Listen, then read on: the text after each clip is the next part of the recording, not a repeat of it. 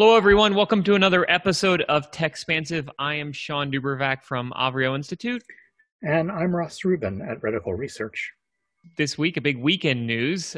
We had Apple with kind of their second big event of the year. They had, normally in a fall season, they'll do one major event where they'll announce products and other announcements across their full suite of offerings in a single event that they do live. This year, of course, they're doing them all virtual, and as a result, they broke them apart. I'm guessing also they probably broke them apart because I imagine that the iPhone was somewhat delayed because of COVID. This is something we've been talking about throughout the podcast for many months now, is that COVID really has impacted new product introductions and made those windows longer. And so I think Apple did a great job here of covering up some of those delays with breaking out it as a second announcement and capturing a lot more of the news cycle as a result of that. And I think they may not even be done for the year, because I think that the arrival of the Apple Silicon-based Macs would certainly merit an online virtual event. And there have also been rumors that they're going to compete more directly against Tile with this AirTags product. So, and there have also been rumors of new AirPods in development. It's been a while for that. So those three things would certainly merit a third event before the end of the year. But of course, we're running out of time. Yeah, I wouldn't be surprised if we had a third event as well. I think one of the things that's going to be really interesting is can they deliver all of these announcements in time for holiday shopping and holiday delivery. And the iPhone is you can pre-order it starting this week, but it isn't shipping until the end of the month, and arguably, I imagine some of that will get backed up. And so, if you do want an iPhone for the holiday season, consider buying that early. But let's dive into what we saw at the iPhone announcement. The big announcement, of course, was the introduction of the iPhone 12. It at the 6.1-inch screen, moving from a LCD screen to an OLED screen, but the same size screen as we saw in the previous versions of the iPhone, the 11 and the XR. A big announcement as part of the iPhone launch was that they are introducing 5G now, which, Ross, you and I have talked a little bit about on the podcast before. Neither of us really thought that they would be, shall I say, early to the 5G game, that they'd let things settle out, that they would let the networks mature a little bit. We did see that Verizon's CEO, Hans Vestberg, joined the Apple event, if you will, virtual event, and announced the nationwide launch of their sub-6 5G network.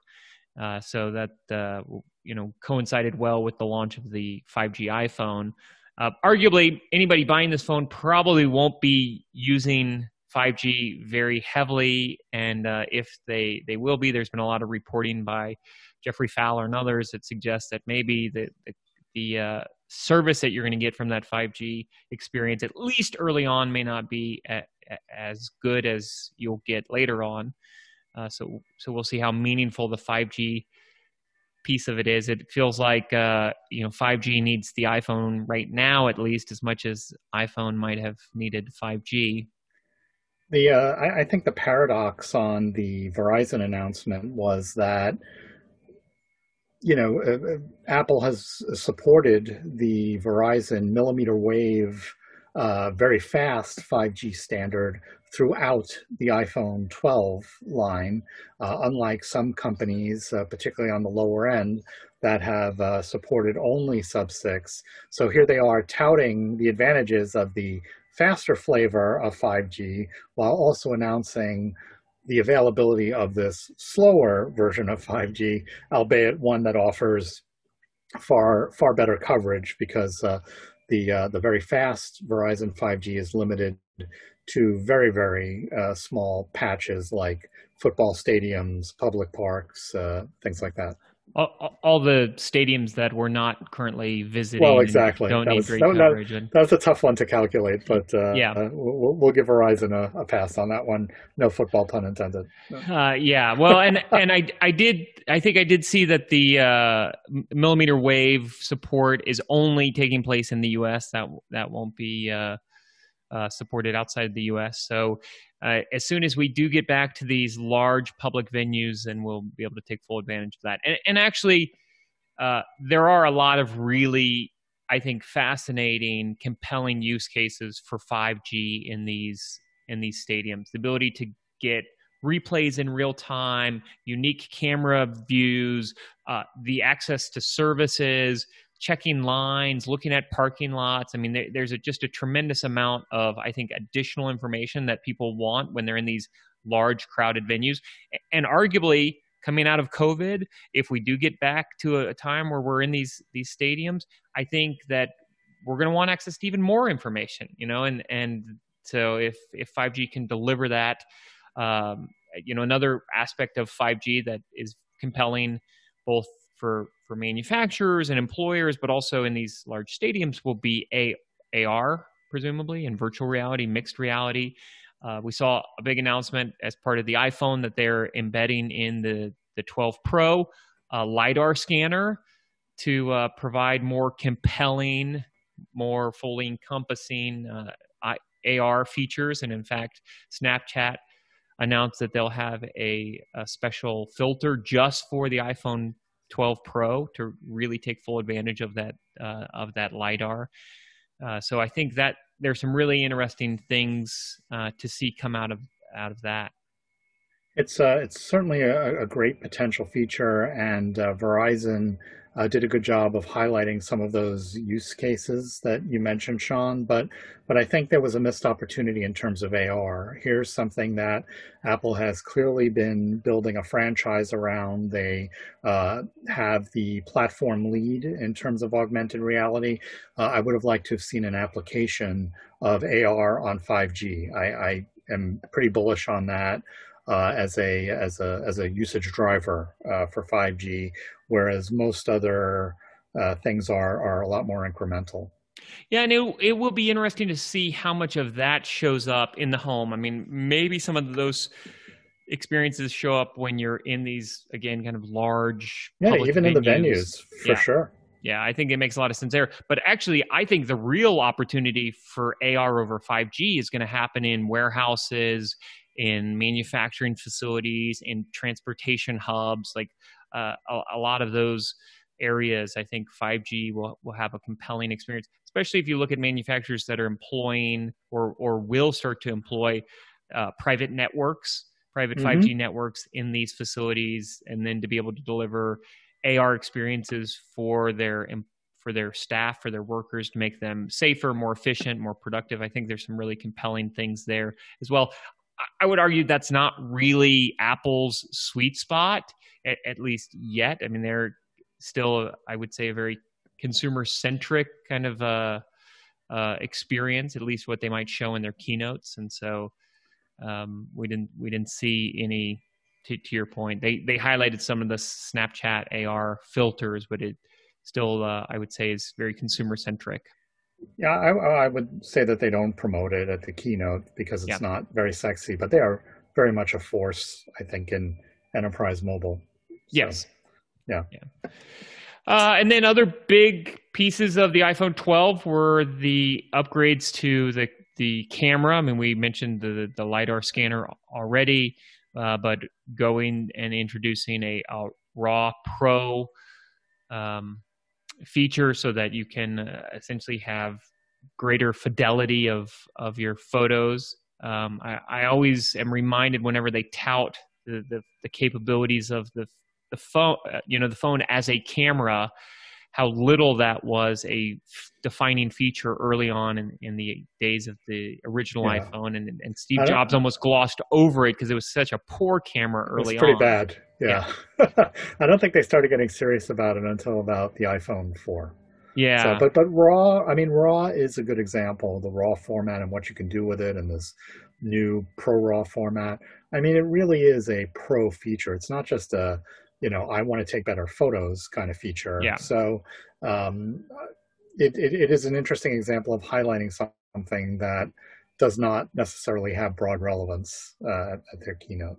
I saw Joanna Stern tweeted out what would be a awesome power move from Apple would be at the end of the keynote to announce that they had recorded the whole thing on an iPhone 12, and arguably they probably could do that. Yeah, sure. So a lot of announcements there. Perhaps one of some of the other big announcements to come out of as it relates to the iPhone was the change in form factor and how they are building in the MagSafe. So you'll see. MagSafe was very cool. Yeah, a whole new suite of accessories will come out of that. So essentially, for those of you not familiar with it, the MagSafe is a magnetically attached piece of the rear of the device, so that you could magnetically attach wireless chargers. You could essentially all of the things that we might attach to our phones today, like the little wallet, credit card carrying cases. Right, because you need a place to keep your Apple Card. That's right. So you could put. Don't want to lose that. You could put that in a MagSafe friendly device, and then today we essentially stick those to the back of our cases, and our cases clamp around the edges of the device. But in a MagSafe world, these things might just attach on and off easily to the back. I can imagine some in-vehicle accessories that could be really nice if they could. Already been announced. Yeah. Already been announced. I mean, I think this is going to be the biggest thing to happen to iPhone accessories since the dock connector. We used to have all these dock accessories. Yeah, with the 30-pin dock. Exactly, right, a Lightning. I'm not going to say that it's going to really realize the vision of the modular phone that Motorola tried, but I think it gets us closer to that idea and allows the kinds of things that people really want to attach to their device, as opposed to anything that can be attached. Yeah.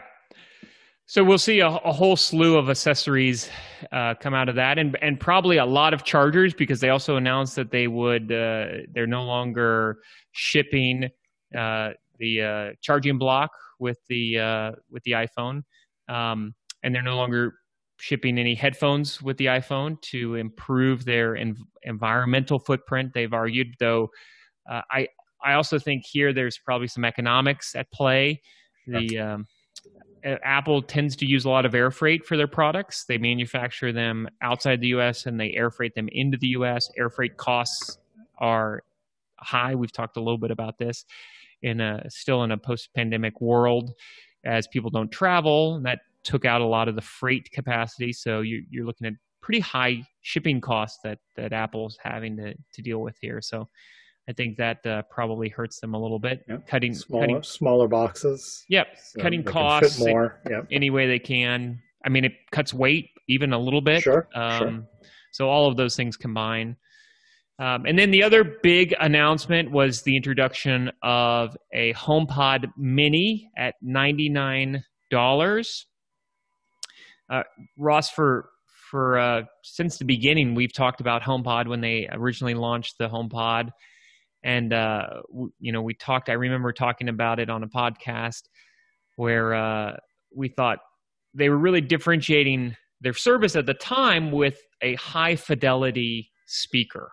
And they were going to bring to market a high quality speaker when we weren't really doing a lot of additional things with these HomeBot agents besides, listening to music or listening to news, listening to podcasts, things like that. And then in the time since they launched the HomePod till now, obviously the market has developed significantly. So what do you see Apple telling us with the introduction of a $99 HomePod Mini? Well, a couple of things.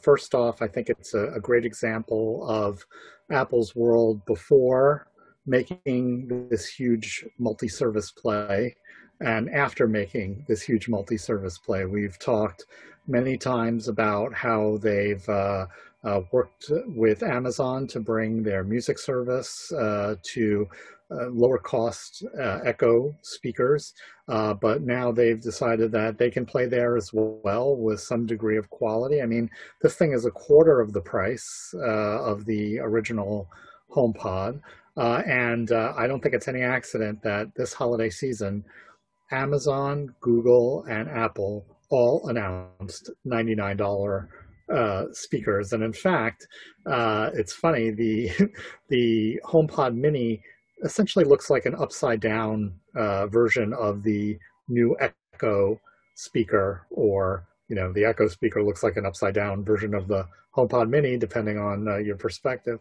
And so it just, to me, really shows that Apple is getting far more aggressive about value. Now, the other interesting thing about it is that much as Amazon has done, they've done an excellent job of making it an integral entry point into the home network, home control, all kinds of integrations. And the most impressive one that they showed off was something called Intercom. Now, we've had similar features on Alexa devices and to a lesser extent on Google devices, but here was Apple's chance to really show off the power of its leadership in a range of categories, so that when you issue a request or a broadcast around your home through the HomePod Mini, you can receive that request on essentially any Apple device that your other family members may be using. Other HomePods, AirPods, iPhones, Apple Watches. So it was one of the best demonstrations I've seen of the power of their family of devices and how well they can integrate them. Yeah, and that is definitely something that Apple brings to the table. I actually use the Alexa announcement feature or the drop-in feature all the time with my kids. If I'm out and about, I might send them an announcement, and that blasts to every Alexa device we have in the home, something like go out and mow the lawn, or something else. They'll call me from the Alexa, but the seamlessness by which you can use the intercom feature if you have an iPhone together with the HomePod is very compelling.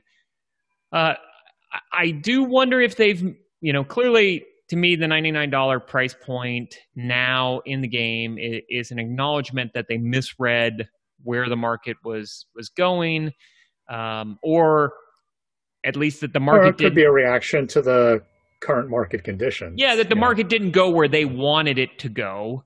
Right. And they still don't have. So, for example, the HomePod still doesn't support Spotify. So if you're an Apple Music user, then it's going to be a great solution for you. If you're not Apple Music user and you're a Spotify user, then the HomePod's not a great option for you. So that may have been a strategic decision. Sure, I'm sure it was, sure. But it shows the sphere in which Apple looks like. Clearly, Apple could make it Spotify enabled if it wanted to. It chose not to. And so it really tells you who they're positioning this product for. And whereas Amazon has positioned their product for, hey, let me get this into every single possible room that I can. I mean, they make an Alexa that's designed to be put in a hallway and has small attachments on it. Like why you would ever need a digital agent in a hallway when you could have it in all of the rooms around that hallway? But they designed because they don't have that phone piece and they don't have that smartwatch piece. So, sure. Yeah. And I think that's a good point. So they need to have a proliferation of devices in every single room. At the same time, they are open to a lot more services. They're tying into every piece of hardware that they can tie into, and and including some in which they brought in-house, like the Ring and other things they brought in-house. So it will be interesting to see how Apple responds to that obviously they have HomeKit and some other things, but I'm not convinced that it has the reach that the Alexa does. To your point, as a communication network, it's probably a smoother, more seamless experience. It will be interesting to see how health plays into that. I continue to be convinced that Apple's big play is health. I think Amazon eventually will have to move into health. When you're as big as Amazon and you have to grow sequentially quarter on quarter in order to keep shareholders happy, you've got to enter some really big markets. And healthcare eventually will be one of those markets. So at some point, Apple and Amazon, while they do compete for some of the same markets, will really be competing for that market at some point. And just to build on your contrast, Sean, I would say, probably the slickest thing Apple showed off was the UWB ultra wideband radio built into the HomePod Mini. Allows it to do fun things like notice when an iPhone is nearby and allow, vibrate the phone to initiate communications between the HomePod Mini and the iPhone. Whereas, to your point about Amazon always being relatively open to competitive services on its devices, I think that comes from kind of a retailer mentality of give the customer what they want. And, even as they were building Prime Video, they were always very good about having Netflix on their platform, because they realized that was a killer feature. It was something that customers had to have. One other thing I wanted to mention about going up market and down market was mentioning the iPhone Mini, which represented a lower entry price point for the iPhone 12 product line at $699. However, the iPhone 12 comes in at, I believe, about $100 more than the iPhone 11 was available. And that reflects a strategy that they pursued with the iPad in the recent launch, where the baseline iPad stayed the same price, but the iPad Air, which was the mid-range offering, became closer in capability to the high end and received a price bump to reflect that. So they either want, they definitely, for all we've talked about Apple becoming more aggressive at the value end of the segment, they continue to push up those mid-range offerings in terms of price to, I guess, try to preserve profit margin to the street in part. Yeah, and they have these conflicting priorities where they need a proliferation of devices in order to really drive services. As they've built out this service strategy over the last year, they need to have a lot of screens. In fact, I wouldn't be surprised if eventually we see HomePods with screens on them. We have them from Google, we have them from Amazon, and if you're offering any type of TV service, which Apple now is, you're going to want to have it on as many screens as you can. And so I think that you see this in their phone strategy. In order to really leverage the service strategy that they've implemented, we need it on a lot of devices. So we need to have, shall we say, lower priced phones available, but not so low and not so great that they cannibalize these higher priced premium products. And it does force them in some ways to continue to innovate at the high end. So we saw a lot of really interesting things. To me, the LiDAR scanner showing up in the Pro is a way of differentiating at the high end and also giving a sense of what will eventually come, presumably, to the low end over some period of time.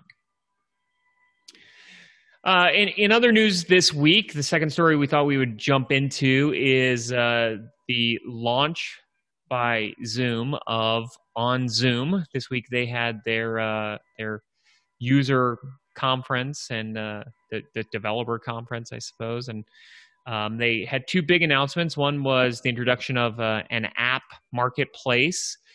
They're calling them Zaps. And And then they also launched OnZoom, which is their event platform, allowing pretty much anyone to charge for events and to collect revenue for events. Now, I went and looked at that today prior to our podcast, Ross, and if I was in the mood for a yoga session or some other kind of meditation.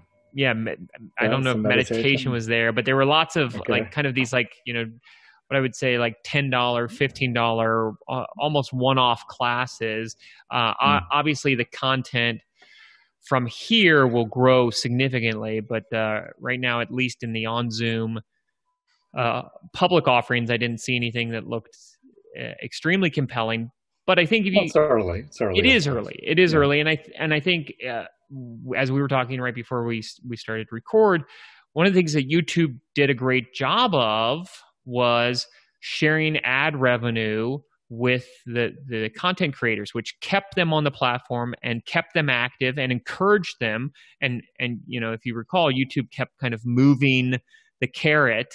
So early on, they were sharing ad revenue with almost anybody who could garner a few views, and then the threshold at which you got compensated continued to increase, so they could compensate well those who had big audiences and also encourage those who had medium-sized audiences to grow their thing. But they did a good job of keeping all those content creators on the platform while the platform matured and built around them. And so this, I think, is one way Zoom is trying to do that, keep people on the platform, allowing them a way to monetize on the platform. Since the pandemic struck, we've seen a lot of different digital event platforms emerge, helping people monetize anything from online courses to events to pretty much anything that they could to monetize. So that was one big announcement. And then, of course, the introduction of Zaps allows you to bring third-party service providers onto the Zoom platform. And this arguably was a very natural extension of where they were already going. You're on the Zoom platform throughout the day. They're trying to make it easier just to stay in the Zoom platform and have access to all of these third-party services. Yeah, I think a couple of things here. For me, this is, especially OnZoom, is the other shoe dropping on a story that we talked about a while back on the podcast of Zoom making itself available on these essentially smart displays that you just mentioned, Sean, the Google Nest, the smart speakers with a screen, basically from Amazon and Google. And it was a bit of a head scratcher to me. Are people really doing video calls from these kinds of devices? And to me, it raises a question of how serious is Zoom about this? Is this a flirtation that they've just found themselves in a position where they're just getting a huge number of eyeballs every day, and they would be foolish not to at least try to capitalize on that? Because, of course, their message to their investors for a long time has been, we're focused on corporate video conferencing. We've got Zoom rooms, we've got all this high-end stuff, because the consumer stuff, that's going to be Skype and Google Hangouts and things like that. And it's been fascinating to see the consumer video players shift to more enterprise-focused tools that they're marketing to enterprise as well as consumer. So Teams, is rapidly overtaking Skype in Microsoft's video strategy. And today we saw that Google continues to kind of dismantle Hangouts. For months it's been pushing Meet, Google Meet, as the competitor to Zoom, and now it's bringing out the chat piece into its own app as well. So Zoom may have, it's tough to tell whether, Zoom is chasing into the consumer space or if they're leading all their enterprise competitors into the consumer space, and what kind of impact that will have on them. Well, and we, throughout the history of tech, we had enterprise products move into the consumer space, and then it was kind of later that you saw consumer products move into the enterprise space. So go the other direction. IM being a great example where that started really on the consumer side and then moved into the enterprise space. I think to your But point, not usually the same players. I mean, right? AIM, right, where the IM thing exploded. Microsoft bought Yammer, which was a very AIM or Facebook Messenger like program. But ultimately, what caught on there was Slack, Right. which is a very different kind of paradigm, even though it's basically chat at the end of the day, in a very organized structure of rooms with a bunch of add-ons. Anyway. Well, and to your point, I mean, Slack is another competitor in this space that added video features. Zoom arguably was there first, and that was their core feature was their They their had only a feature. big partnership with Slack. Right. They co-marketed. Yeah. Well, and they still do. I mean, you can have Slack as one of these third-party Zaps inside of the Zoom environment, and so you'll have that tie-in. I think what you have now are people staying on the platform, and what's happened is, as we have lived through this pandemic and we're spending more time on video, Zoom has become a platform, and so they're having to release the features that are consistent with being a platform, and that means third-party integration, that means monetization. So they're doing all of the things that will allow them to become a platform. It works now when we're in this Zoom environment nonstop, 9 to 5. And so what you've created now is a way, to do maybe some continuing education for your industry or your work. But you could also in the middle of the day take a yoga class right in the Zoom framework if you wanted to. Maybe that's, it's easy, so you don't have to leave the platform. Maybe that will really catch on. The question is how it will look when we're in a much more hybrid environment. So say 2 years from now, when we are starting to presumably be attending more in-person events, when we will be doing, working in offices and conference rooms and other things like that, does Zoom still play the role that it does today? Will it replace what Slack was prior to the pandemic as a broad communication tool for the workforce and the enterprise? Where will Zoom fit in, and will it be able to retain people on the platform? Absolutely agree, Sean. I hear what you're saying about Zoom feeling like it has to, stretch its platform muscles, expand its influence there. The problem is everywhere it turns, it's surrounded by partners and competitors that also want to do that. And Slack, of course, has done an excellent job of that. So it will be, I think it's going to be tough for them to build that platform. Yeah, I agree. Well, and they're competing against some very big companies. So the question becomes, does Zoom become Google before Google becomes Zoom? And right. I think that's a real challenge. And the final story we wanted to hit on was Spotify introducing a new music and spoken word format, essentially opening up the platform to creators who want to ultimately create a playlist that they want to share with others. It's kind of a public DJ feature, if you will, that allows people to open up the opportunity to select the music that you're listening to and push that out as a almost like a playlist, but then they can of course add commentary and add other things to it and be the DJ of the playlist. Of course, Spotify can do this, as you've pointed out, Ross, because they license the music, and so they're able to play in a space that has been problematic for companies like YouTube that get takedown requests because of copyright violations. And so we continue to see Spotify expanding beyond just music, really trying to encompass a whole suite of entertainment.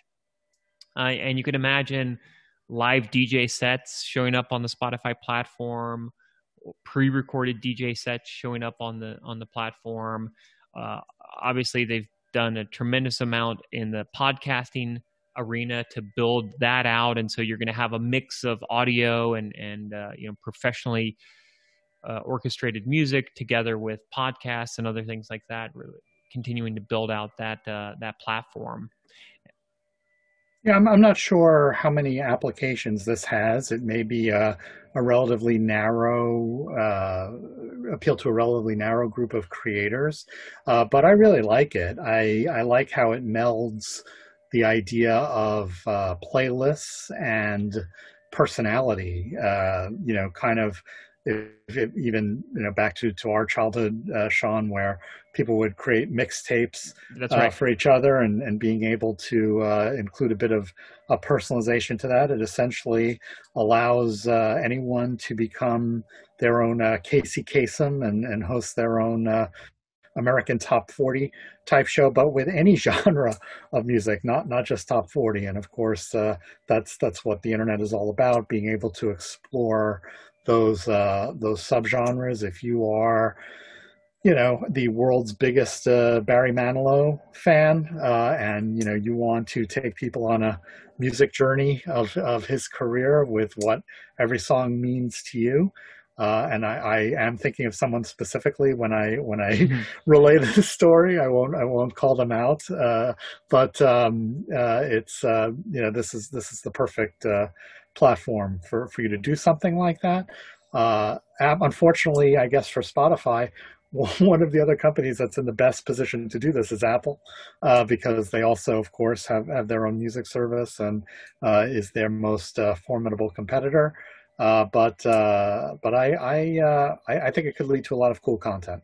Yeah, and the product allows, their service allows listeners to essentially interact with the playlist, so they can obviously like the playlist, like the song, but they can also pick individual songs out of the playlist. So unlike a mixtape where you had to listen to it essentially from start to finish and you couldn't extract one song and put it somewhere else, it allows you to extract songs. So you gave the Barry Manilow example. You could also imagine this showing up in emerging songs. If you wanted to, sure, a curator. Yeah, if you wanted to get exposure to some new artists or artists from a certain area, you're probably going to have people who say, I'm going to highlight all the bands in Washington, D.C. area, and I'm going to talk about where they're from, what their genre is. So there's some really interesting curation that might take place. And, I think it'll be awesome for college radio stations. Yes, I can definitely see a lot of those DJs loving this kind of thing. It also reminds me a little bit of a modern take on, there used to be this trend of music blogs where people would post MP3s and write blog posts about the songs. And this now you don't have to deal with the file because it's all hosted, and you can just talk to it. You don't have to write paragraphs of text about what you want to say. So I'm definitely looking forward to seeing what people do with this. Yeah, and I think it does. It speaks a lot to Spotify's overall strategy. It was, I think, pretty much late last year when they started to make major investments in the podcast space, and it looked like, at least early on, that these podcasts were just going to sit next to the other music content that people were consuming, and they were going to kind of have just more options. Apple still is the very big dog when it comes to podcasts, but this opens us up to an entirely new genre, and it really is this kind of hybrid that exists between what a podcast is today and what just straight music listening is. So it'll be interesting to see if Spotify is able to essentially curate an entirely new audience from these type of offerings. Well, that's probably a good place to end this week's episode of Techspansive. Again, I'm Sean Dubervac. You can find me on Twitter at Sean Dubervac. And I'm Ross Rubin. You can find me on Twitter at Ross Rubin.